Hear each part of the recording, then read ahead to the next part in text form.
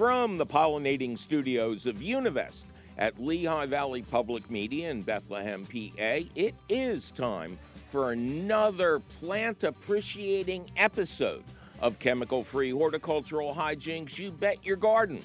I'm your host, Mike McGrath. Did you ever wonder about those lovely little daisy-like flowers that appear in the spring? On today's show, I'll tell you all about my personal favorite wildflower, the strangely named Fleabane. Plus, we interview the physician whose expert testimony forced Roundup to pay up. And your fabulous phone call questions, comments, tips, tricks, suggestions, and boastfully benign beautifications. So stay right where you are, cats and kittens, because it's all coming up faster than you banishing your fleas with a wildflower. Right after this. Support for You Bet Your Garden is provided by the Espoma Company, offering a complete selection of natural organic plant foods and potting soils. More information about Espoma and the Espoma Natural Gardening Community can be found at espoma.com. Welcome to another thrilling episode of You Bet Your Garden from the Univest studios at Lehigh Valley Public Media in Bethlehem, PA. And we have a jam-packed and important show for you today, cats and kittens. In the question of the week, we'll discuss my absolute favorite native wildflower. And we're also going to interview one of the expert witnesses who helped take down Roundup. Plus, of course, we got to take some of your calls at 888-492-9444, 888-492-9444. Sandy, welcome to You Bet Your Garden. Hi, Mike. How you doing? I'm just ducky, Sandy. How are you? I'm good. I figured. Actually, I'm having trouble out here in Egg Harbor Township with my tree roots invaded my raised beds, and my husband doesn't want to move the garden. Okay, well, that's understandable. Do we know what kind of roots got in there? There's a big pine tree, there's a maple tree, there's bushes, like all within, say, 15 feet of the garden. And it looks like they're coming in from all sides. From all sides. That would be unusual. Well, I would implicate the maple tree. Yeah. Now, I'm looking at a picture here of concrete blocks, cinder blocks with an overturned wheelbarrow. Is that you? Yeah, that's me. So your frames are, well, is this a raised bed that I'm looking at, or is it a compost bin? No, it's a raised bed. Okay, because and my husband was digging it out and just kind of showing you what we were fighting. Okay. And I'm looking at this picture, and there's a note here. Could using soaker hoses have contributed to this? And what were 6 inches down, the roots or the soaker hoses? The soaker hose. Okay. So you got a couple of options here. When something like this happens, you can, spend a little bit of time removing as much as the roots as you can. Then, if you want to just be done with this problem, you would install what's called rhizome barrier. That would, you'd make a little trench, you'd put the rhizome barrier in there. Better to have it installed professionally, but that's up to you. And that would prevent the roots from coming through. They would simply turn to the side when they got to the rhizome barrier. How deep would they have to be, the rhizome barriers? Well, it depends. As you excavate the area, you'll see how deep the roots go. So in that case, the tree will tell you. I will also tell you that if it is coming from the maple, multi-directional has me confused here. But if it is coming from the maple, which is the most likely, you could actually trench out the roots on that side and sever them without harming the tree, as long as you don't remove more than 20% of the root system of the tree. So, if you wanted to rent a trench digging tool once a season, you could run that sucker around the entire garden area, and you'd buy yourself another year. The other option is to make the bed much higher. What I would recommend is you lay down hardware cloth, which is metal, that prevents roots and things from coming through. And then instead of like a foot high or whatever, you make the bed a good 2 feet high. And one of the things that we've been learning is if you don't want to use that much compost or topsoil or perlite, you can lay down wood from your property on the bottom over top of the hardware cloth and then fill it up. And what would happen is the wood will slowly disintegrate and it'll turn into soil, but you won't have the expense of filling up an even bigger box, so to speak. So I think that would be the easiest solution. And yes, the soaker hoses are a problem because these roots are seeking out water. I'm wondering if you could even deek them by running the hoses off to the side, and the roots will turn over and go over there for a change. But I would not bury the soaker hoses. I would have them on the surface of the soil, maybe covered by a very light mulch of shredded leaves. So those are your options. That sounds like a plan. Okay, sounds like several plans. You just have to pick one. I'll tell you, I have no idea how old you guys are or what kind of shape you're in, but you will never regret making a raised bed taller. Okay, yeah. We're getting up there in age. So, so you put in the work now, and you have easy pickings for the next couple of years. All right, sounds good. Thanks, Mike. All right, good luck to you. Well, it's time for me to take a little break and announce that I will appear in person to entertain and enthrall all you cats and kittens at the Exeter Public Library in Reading on Wednesday, June 7th at 6:30 p.m. You'll find more information at the events section of our website, youbetyourgarden.org. I'm your traveling man, Mike McGrath, and you're listening to You Bet Your Garden from the Univest Studios at Lehigh Valley Public Media in Bethlehem, Pennsylvania. Lehigh Valley Public Media celebrates the Good Neighbor Awards on May 23rd.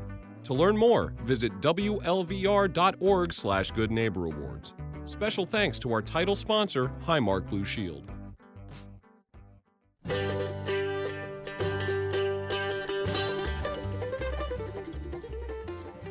Welcome back to another thrilling episode of You Bet Your Garden from the Univest Studios at Lehigh Valley Public Media in Bethlehem, PA. I am your host, Mike McGrath. All right, it is time to welcome our very special guest, Dr. Chadi Nabhan, MD, MBA, probably more if there were more room on the cover here. He is the author of Toxic Exposure, a new book subtitled The True Story Behind the Monsanto Trials and the Search for Justice, and it comes to us from the Johns Hopkins Press. Now, I got to say, I felt I had to read every word of this book, so that's a record for You Bet Your Garden. And in essence, you became an expert witness, among others, in at least two groundbreaking trials centered around Roundup. Now, let's start by asking you why the law firm contacted you to be an expert witness. So thanks for having me on the show. So I'm a medical oncologist and a hematologist, and I developed an expertise in a form of cancer called non-Hodgkin lymphoma. Non-Hodgkin lymphoma is a form of cancer that involves the lymph glands, the bone marrow, and the immune system. And there were reports that were published by the IARC. The IARC stands for the International Agency on Research on Cancer, which is a division of the WHO, the World Health Organization. That research showed that glyphosate, the main ingredient of Roundup, is a probable human carcinogen. So it is linked to cancer.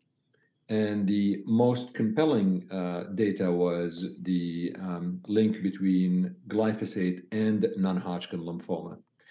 Given my expertise in lymphoma and in cancer, somehow they heard about me and my name, and I was contacted by the Miller firm originally, asking me about my opinion on Roundup and lymphoma and whether I would be willing to review the evidence, take a look at the information, and testify if I find the data compelling on behalf of the patients that they were representing. And the first patient you were involved with was a Mr. Johnson, is that correct? Do I remember? Yes, correct. So the first case was actually Johnson against Monsanto. This was the first case that was ever brought against Monsanto by a patient because of Roundup and glyphosate. And if I remember correctly, Mr. Johnson was a groundskeeper of some sort and was told to spray Roundup to kill weeds. Yes, he was a groundskeeper in California, and he basically worked 5 days a week where he would spray Roundup on schoolyards, everywhere he was told to. He would actually wear protective gears, but again, he was never told that there was any risk between Roundup and possibly any form of cancer or lymphoma.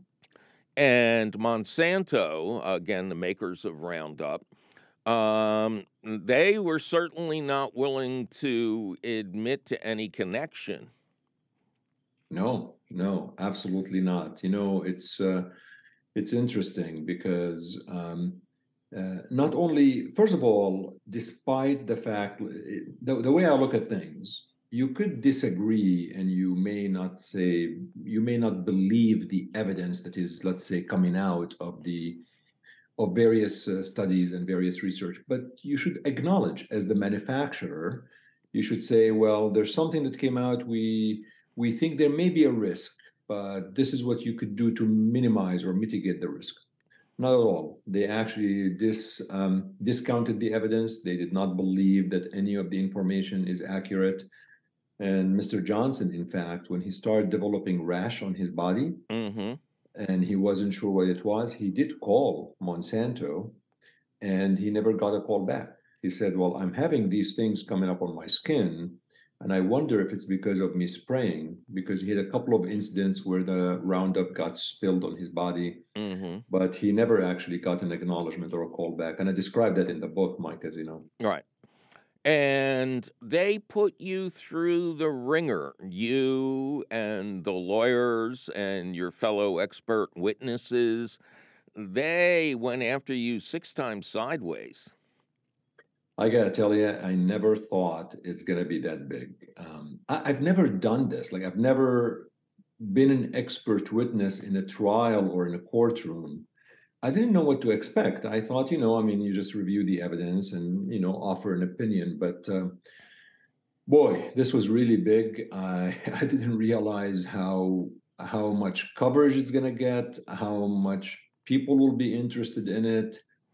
I just didn't appreciate the magnitude of what I was getting into until I was literally in the middle of this entire thing. And yeah, it's not easy to be interrogated by these lawyers. Monsanto has deep pockets. They got the best lawyers out there trying to discredit the witnesses and the science and everything possible. But I'm glad that in the 3 trials I testified in, which were the first 3 trials ever, the jury found for the patients.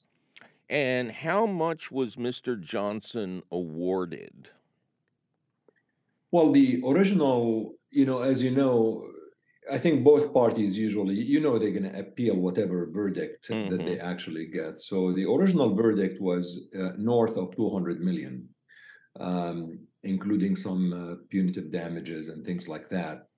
But there's an appeal, and there's a lot of things that I describe in the book. Frankly, I try to take the reader through what I went through. I think eventually Mr. Johnson was awarded between 20 to 25 million dollars. Woo!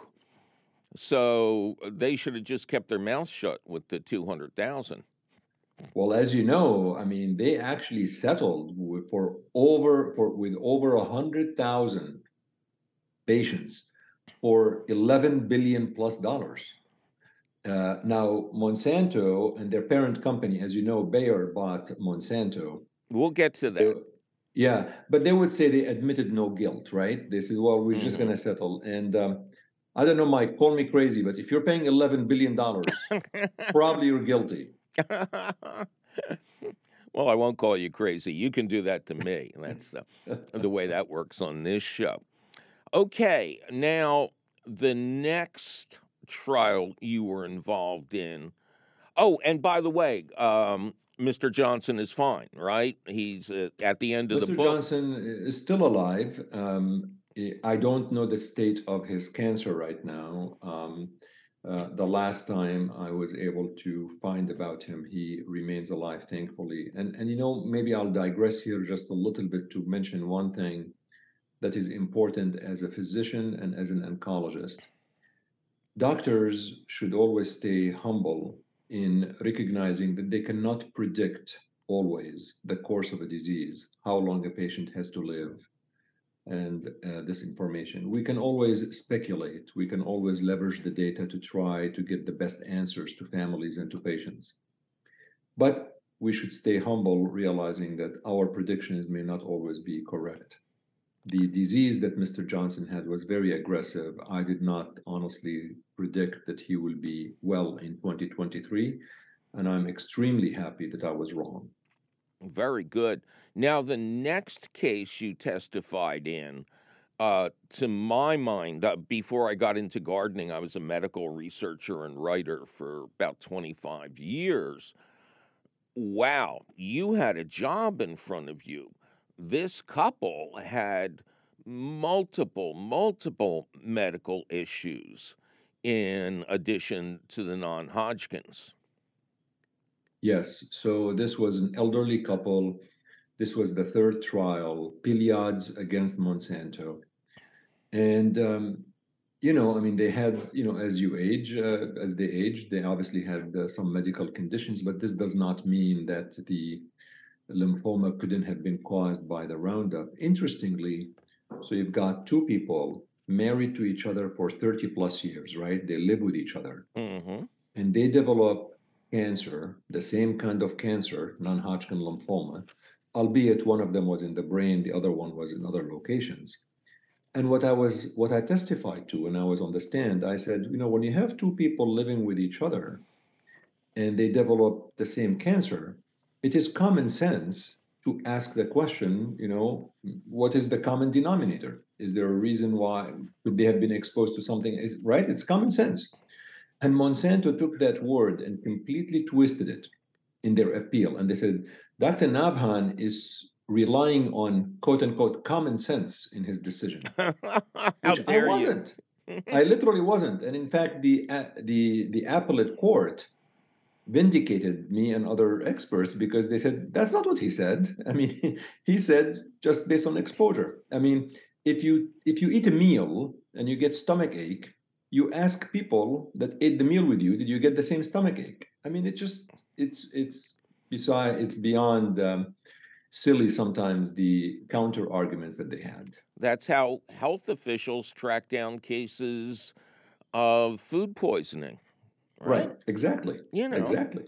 yeah, that was a big plus for you. Yep. And also, I can't remember the exact quote, but this couple admitted that they sprayed Roundup constantly and for many, many years. Yes. Yes. I mean, for many, many years, for 20 to 30 years. But again, and I want to mention that in these two cases, um, the verdicts were beyond unanimous. I mean, Oh yeah. they were amazing. I know they put you through hell, but it must have been. I can't even imagine the satisfaction of hearing yes, yes, yes, yes. It was amazing, and the case you're describing, Mike, the Piliads, the couple, was $2 billion verdict, 1 billion to the husband and 1 billion to the wife. I mean, obviously, this was not what they were awarded, and there's a lot of issues, as you know, with appeals and things like that. But that is telling you something. The jury wanted to say something, and the way they delivered their conviction is by saying, this is how big the verdict is going to be. I yeah, I wanted to. Wasn't the 2 billion symbolic of Monsanto's profits for 1 year? Yeah, I mean, the attorneys in their closing statement, as they were advising the jury what they wanted, utilized, like, a formula in telling them how they should really calculate the interest and profit and things like that. But what I believe led to the 1 billion verdict is that there was an email exchange that was uncovered during discovery and was shown to the jury. In that email exchange was a Monsanto email exchange where one person was asking another about something pertaining to Roundup and carcinogenicity and all of that. And the response was, well, that is the $1 billion question. It was in the email. So the lawyers used that, obviously. Well, look at this. This is like, this is what they're saying. And plus, they use the profit and interest and things of that nature. Now, eventually, that award got cut down to 87 million, I believe. But that judgment was upheld by the Supreme Court. That's quite the precedent. Yeah, so just for your listeners and viewers, the one that went to the Supreme Court was the second lawsuit, which is the Hardeman versus Monsanto. Okay. This one did go to the California court. You're absolutely correct, but I just want to make sure there's a clarity. There was another case before the Piliads, which was the Hardeman versus Mm-hmm. Monsanto. That one was in federal court. So the Piliads was in state court. Johnson was in state court. Hardeman, which is the one that happened in between them, was in federal court. That was the one that Monsanto chose to really continue to appeal all of the way to the Supreme Court. And the Supreme Court refused to listen to it. They said, no, we're not going to listen to this case. Now, a few minutes ago, you mentioned Monsanto being acquired by Bayer, which most people know from Bayer aspirin, but which I know is perhaps the biggest pesticide conglomerate on the planet. And they bought Monsanto in the middle of all this. And there was a stockholder revolt. And I love one of the lines you used here, quoting somebody: management infected a healthy bear with the Monsanto virus. Yeah, yeah. I'll tell you, so a few things on that are worth mentioning. So Bayer started the conversations with Monsanto in 2016. The deal, and then the litigation, the lawsuits start piling up. I think that Bayer underestimated how these lawsuits are going to affect shareholders and share prices. I also don't think, personally, I don't think Bayer did a lot of due diligence on the data on glyphosate and Roundup. They just Gee, assumed, well, it's making a lot of money, let's just buy it, right? yeah, you think? Yeah, but listen to this. So the actual deal closed around the Johnson trial. The Johnson trial finished, the verdict was on August 10, 2018. I can't believe it. It's over 5 years now, almost 5 years. But the deal closed in the fall, I think in September 2018. And they paid $63 billion to acquire Monsanto. And then their share prices dropped by two-thirds. So they lost so much market cap. They paid a lot of money. In my opinion, Mike, I think they were arrogant. I think it's one of those things where you think, well, there's no way we're going to be found guilty. They underestimated their opponents. They were too cocky and just thinking we're going to be fine. Plus, they did not do enough due diligence about the science to appreciate the possibility that they could be getting into, in bed with a company that manufactures something that could be very toxic. Now, and I want to, I guess, congratulate you and your fellow witnesses as being tougher and better informed than they expect. I mean, you went through several years of one long bare knuckle boxing match. Yeah, thank you for saying that. It took a lot of toll, to be honest. And I think as I was reading, as I was writing the book, I realized everything was engraved in my memory because I just lived all of it. Yes, it was a team effort. This was by no stretch of the imagination. That's just my effort. But for sure, I played an important role. So did others. And there was a lot of depositions, trials, testimonies, lawyers. I mean, it's a 5-6 year ordeal of so much back and forth. But, I was editor of Organic Gardening magazine in the 1990s. When that was over, I went on public radio. Now I'm on public radio, a podcast, public TV. I mean, if they invent something new, I'll be on that too. And we heard the stories of Roundup being associated with non Hodgkin's lymphoma back in the 90s.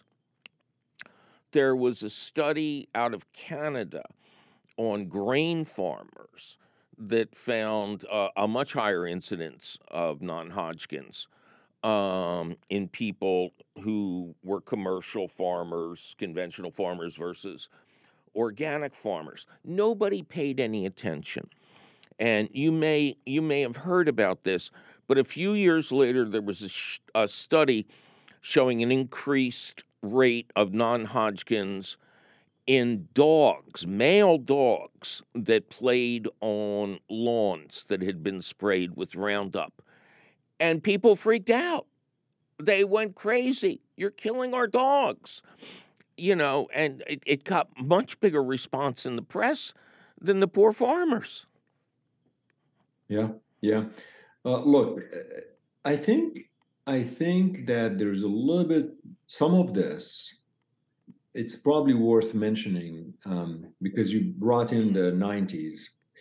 As you know, in the 90s, one of the things that led to the explosion of the use of Roundup was the GMOs and the Roundup Ready seeds. These were seeds that are resistant to the effects of Roundup.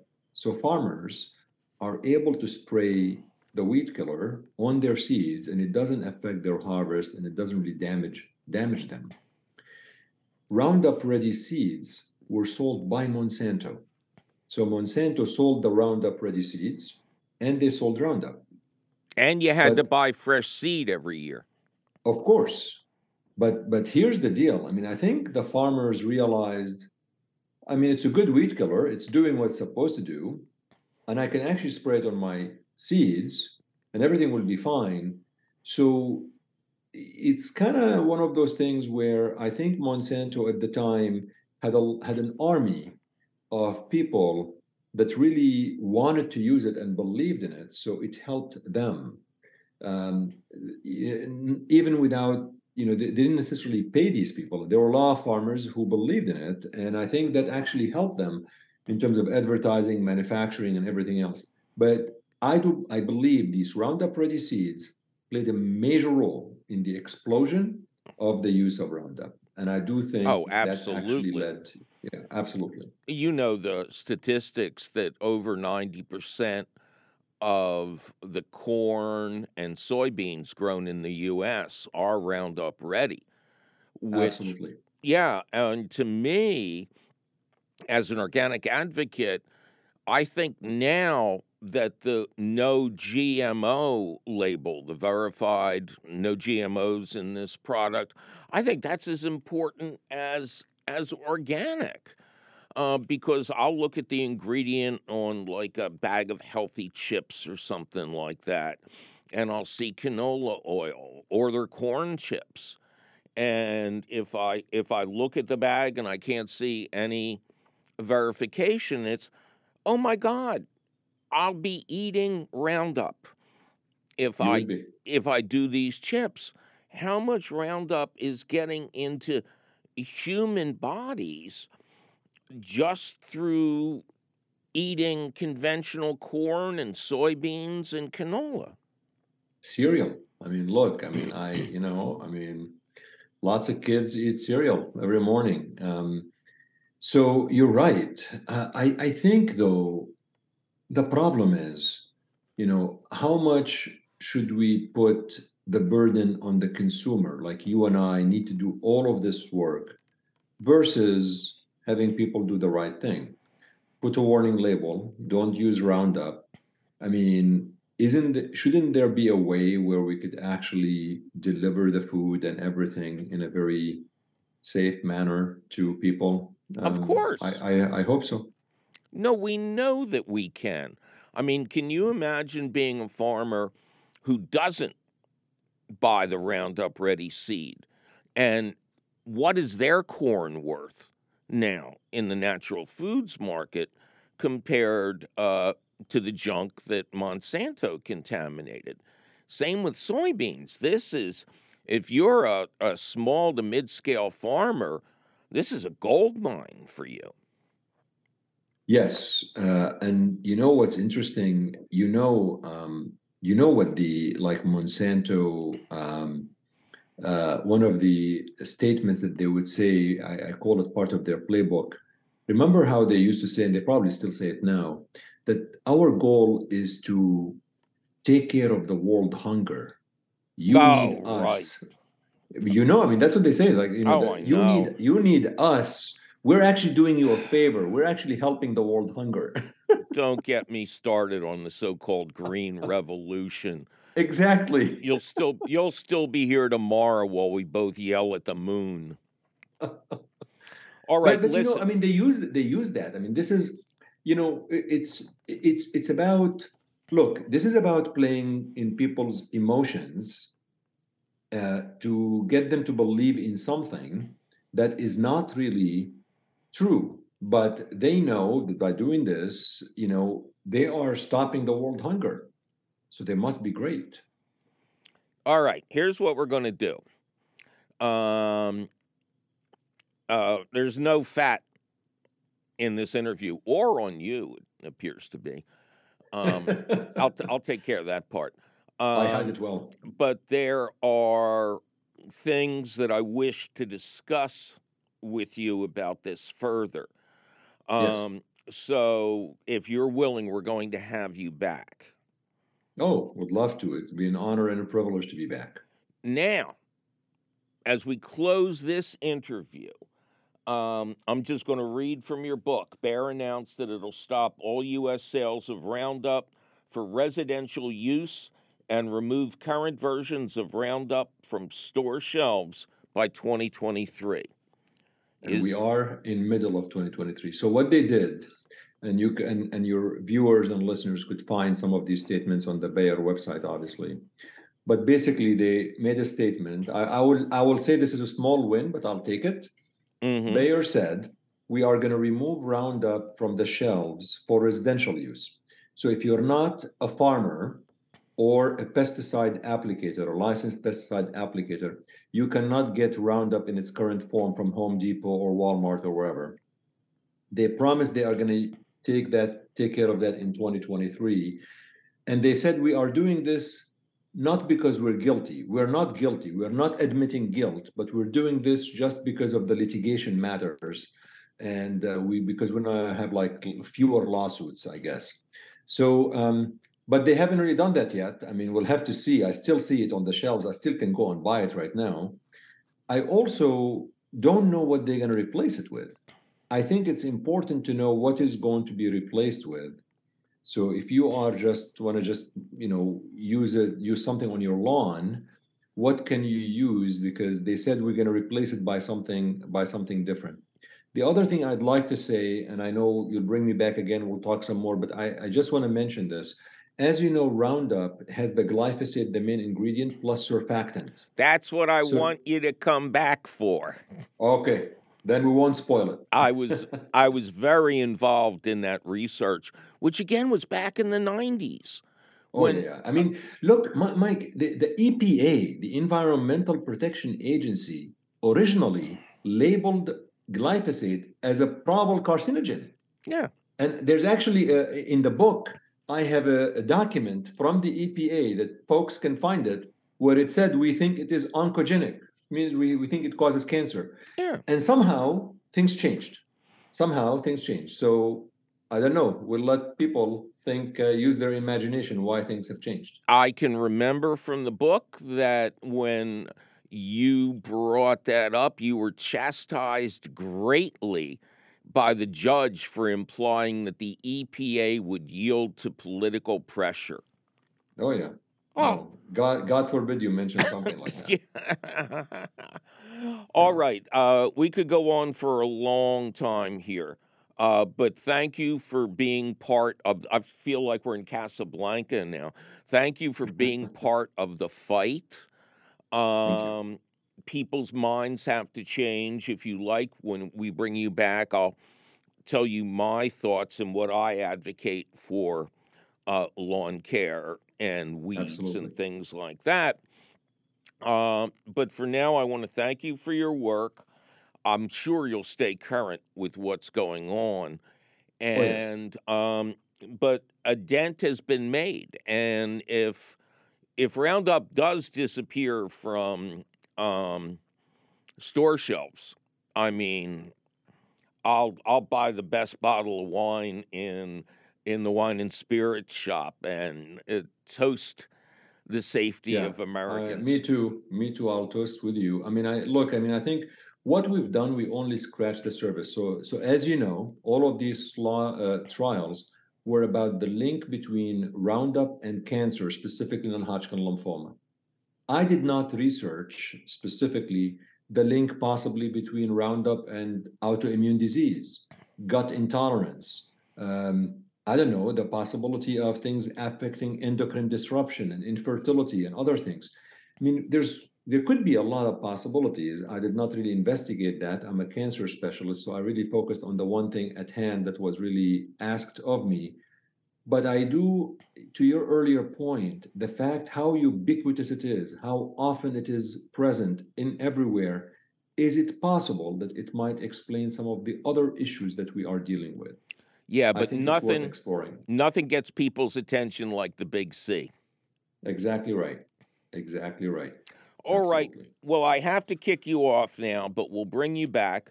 I will mention you have a weekly podcast called Healthcare Unfiltered, and you're urging people to check out the Docs Who Rock episode. When the pandemic actually hit and we're all kind of sitting in our houses, I wanted to do a couple of episodes that were really kind of fun. So I got a couple of people who are doctors and they like to play music, and we did a fun episode where they just played and just showing them the other side of the physicians, that we are not as geeky as we are portrayed sometimes. We do actually sometimes have something else on the side. But I appreciate the plug-in for the podcast. It's weekly. and it talks about various healthcare topics. I did do 2 episodes on the book, so they can check it out, and I really appreciate it. And the book is Toxic Exposure: The True Story Behind the Monsanto Trials and the Search for Justice, by Dr. Chadi Nabhan. I'm trying to get that right. Great job. And, pardon? Great job, I said. You did it right. Okay. Yeah. You're a good liar. And it's from Johns Hopkins Press, and it is recently published. So if you're in this fight, you could do worse than read this book. Yes, I appreciate it. Yes, it's available everywhere folks consume books. Okay. All right. Well, thank you again for being here, and you're coming back. Be happy to. Thank you so much, and keep up the good fight, my friend. You too. All right. Thank you. Bye-bye for now. Bye-bye.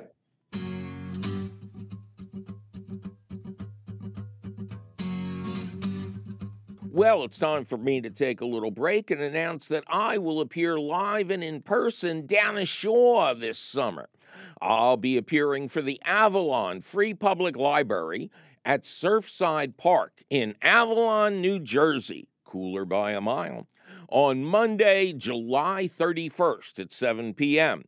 It's an outdoor on-the-lawn event, so bring a blanket, bring a chair, and maybe even a dinner time picnic basket. The event is free, and we can skedaddle indoors if weather is less than clement.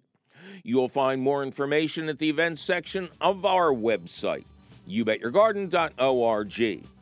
I'm your traveling man, Mike McGrath, and you're listening to You Bet Your Garden from the Univest Studios at Lehigh Valley Public Media in Bethlehem, PA. This is 91.3 FM, WLVR Bethlehem, WLVR.org.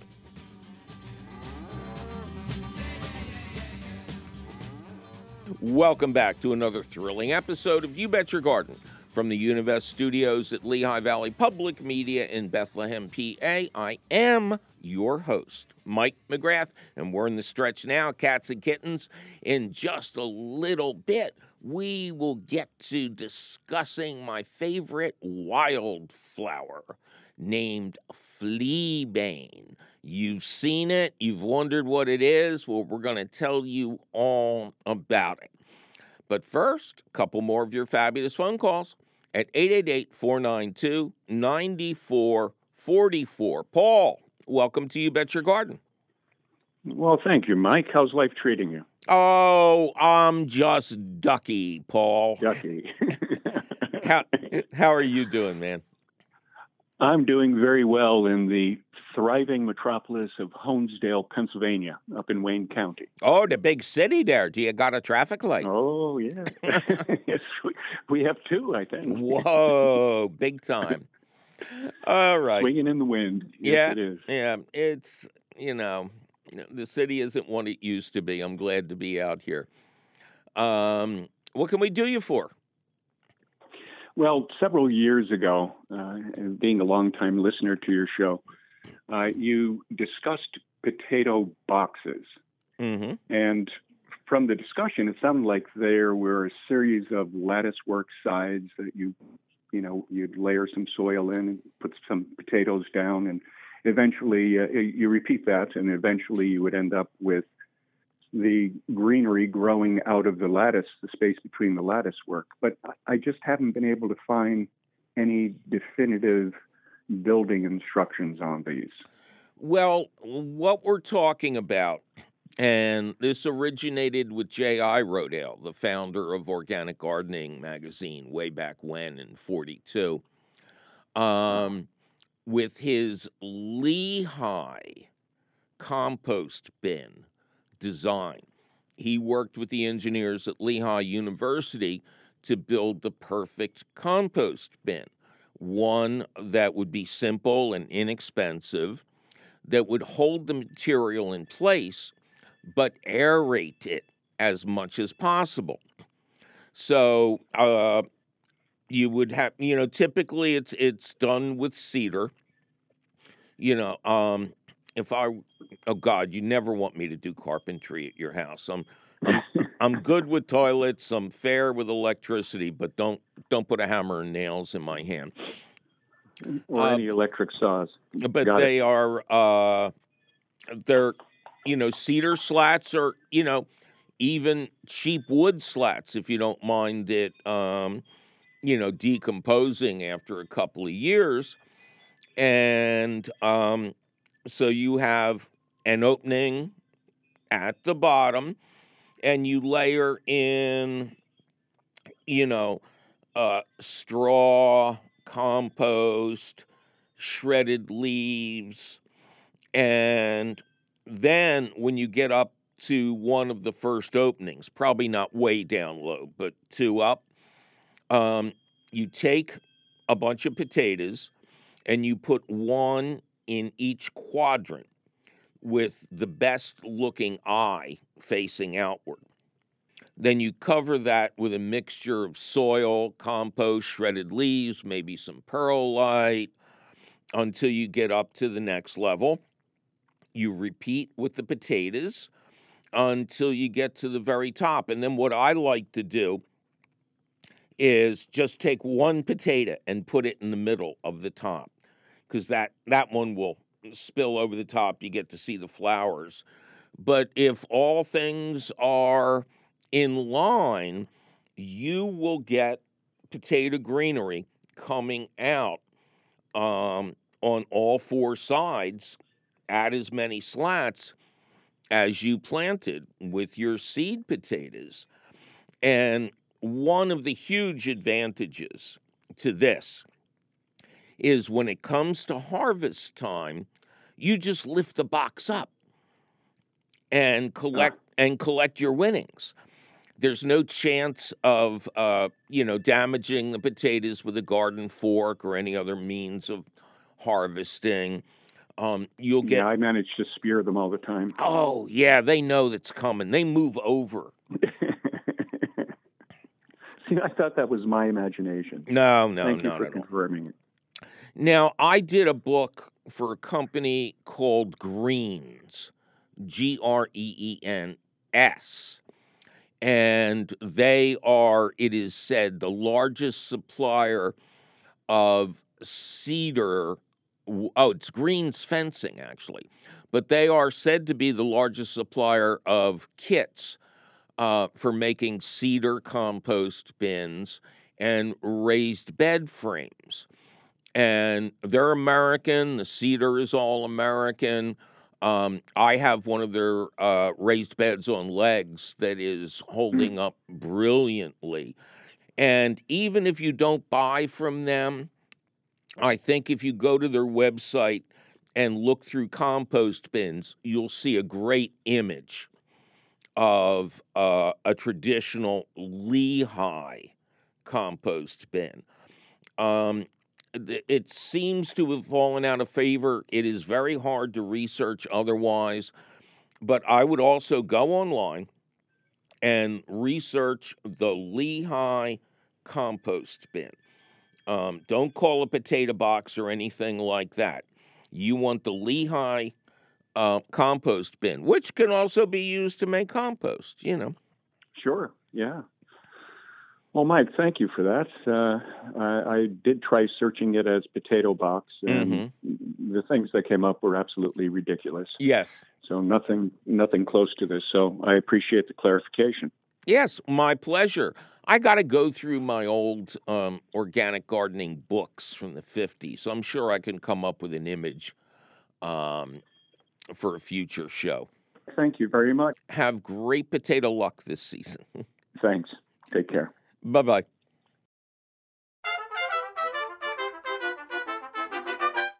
As always, as inevitable as Thanos, it's time for the question of the week. Good thing I can't snap my fingers, right?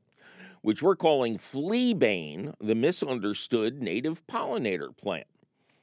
Heather in Rockvale, Tennessee, or did she mean to type Rockville, writes, we have a plant that I believe is called Fleabane. It's growing in various spots in the grass throughout our yard, and my husband has mowed around the plants the last couple of years because we really enjoy the flowers. The bees seem to really like them too. I tried to look up whether or not it's invasive, but there seem to be different types of fleabane, and the information I'm finding is very mixed. Do you know if it is invasive? And if so, is it harmful to anything? Happy spring, and thanks so much.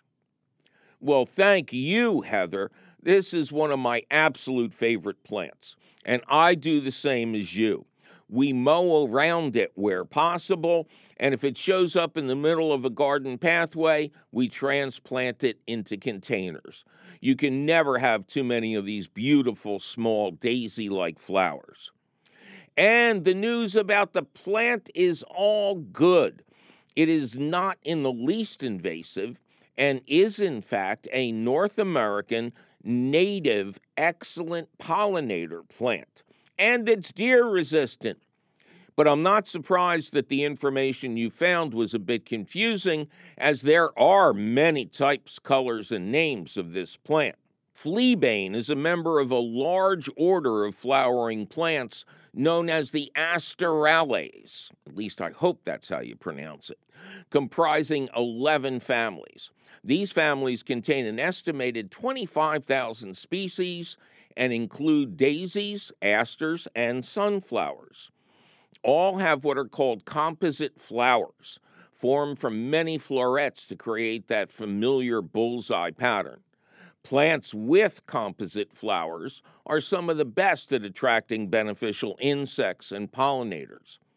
I especially treasure fleabane because the flower heads are tiny, allowing the smallest of beneficial insects and native bees to access their pollen and nectar. They also appear early in the season when other sources of pollen and nectar may be scarce.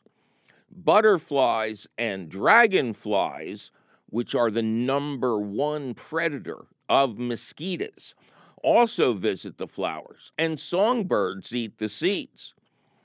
The Lady Bird Johnson Wildflower Center notes that the name fleabane, quote, to banish fleas, comes from a Native American belief that the dried and crushed flower heads would repel fleas in a dwelling. That's not much of a stretch, really, when you realize that the dried and crushed flowers of one of its cousins, the pyrethrum daisy, have been proven to be very effective at repelling insects and ticks. Now, while researching this article, I was both surprised and delighted to find that one variety is known as Philadelphia fleabane, although I found it on the Minnesota Wildflowers page. Go figure. Anyway, it is noted there that Philly fleabane is one of the most common types found in North America and blooms earlier than common annual fleabane or prairie fleabane. The flower petals are sometimes white, but more often pink, each with a yellow pollen-filled disc at the center. Philly fleabane also has a bad habit of choking in the playoffs and mispronouncing the word water. Another source notes that Philly fleabane is more of a woodland plant, while common or annual fleabane is the one that we mostly see in gardens, lawns, and on roadsides. Annual fleabane has white flowers and is, as named, an annual plant that persists from season to season by dropping seed. Prairie fleabane is said to be a somewhat smaller plant with white petals that are often tinged with blue or pink. There's also a, quote, smooth fleabane and a true fleabane that is strangely named poor robin's plantain. Now, actual plantain is a completely different plant, a common weed that is properly pronounced plantain.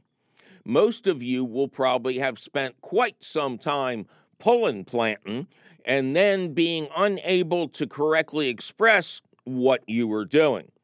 Were you planting or pulling? Make up your mind. And of course, neither is related to the similarly named banana-like fruit. Anyway, smooth and poor robin fleabane are both perennial plants, while Minnesota notes wisely, and I quote, annual fleabane isn't annual, end quote. Wait, here's another one.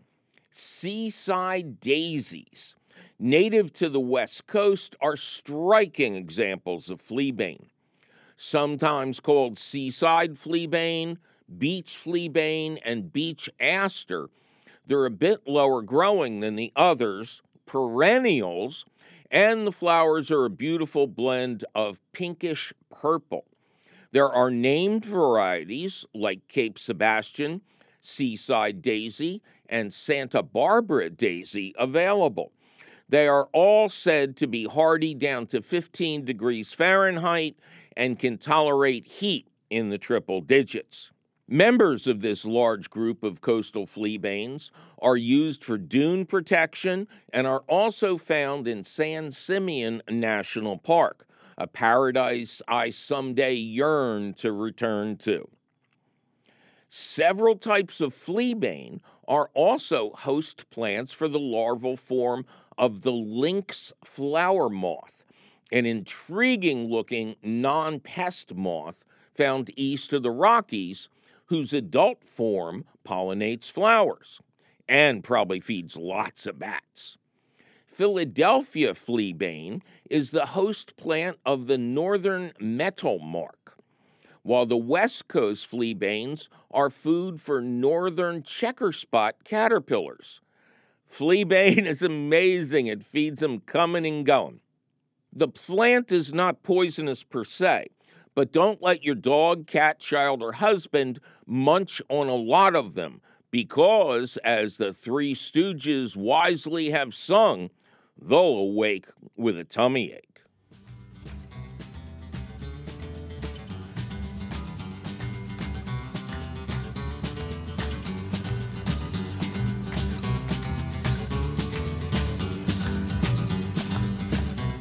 Well, that sure was some interesting information about a fabulous little flower, now wasn't it?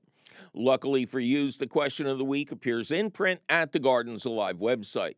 To read it over at your leisure or your leisure, just click the link for the question of the week at our website, which is still and will forever be youbetyourgarden.org.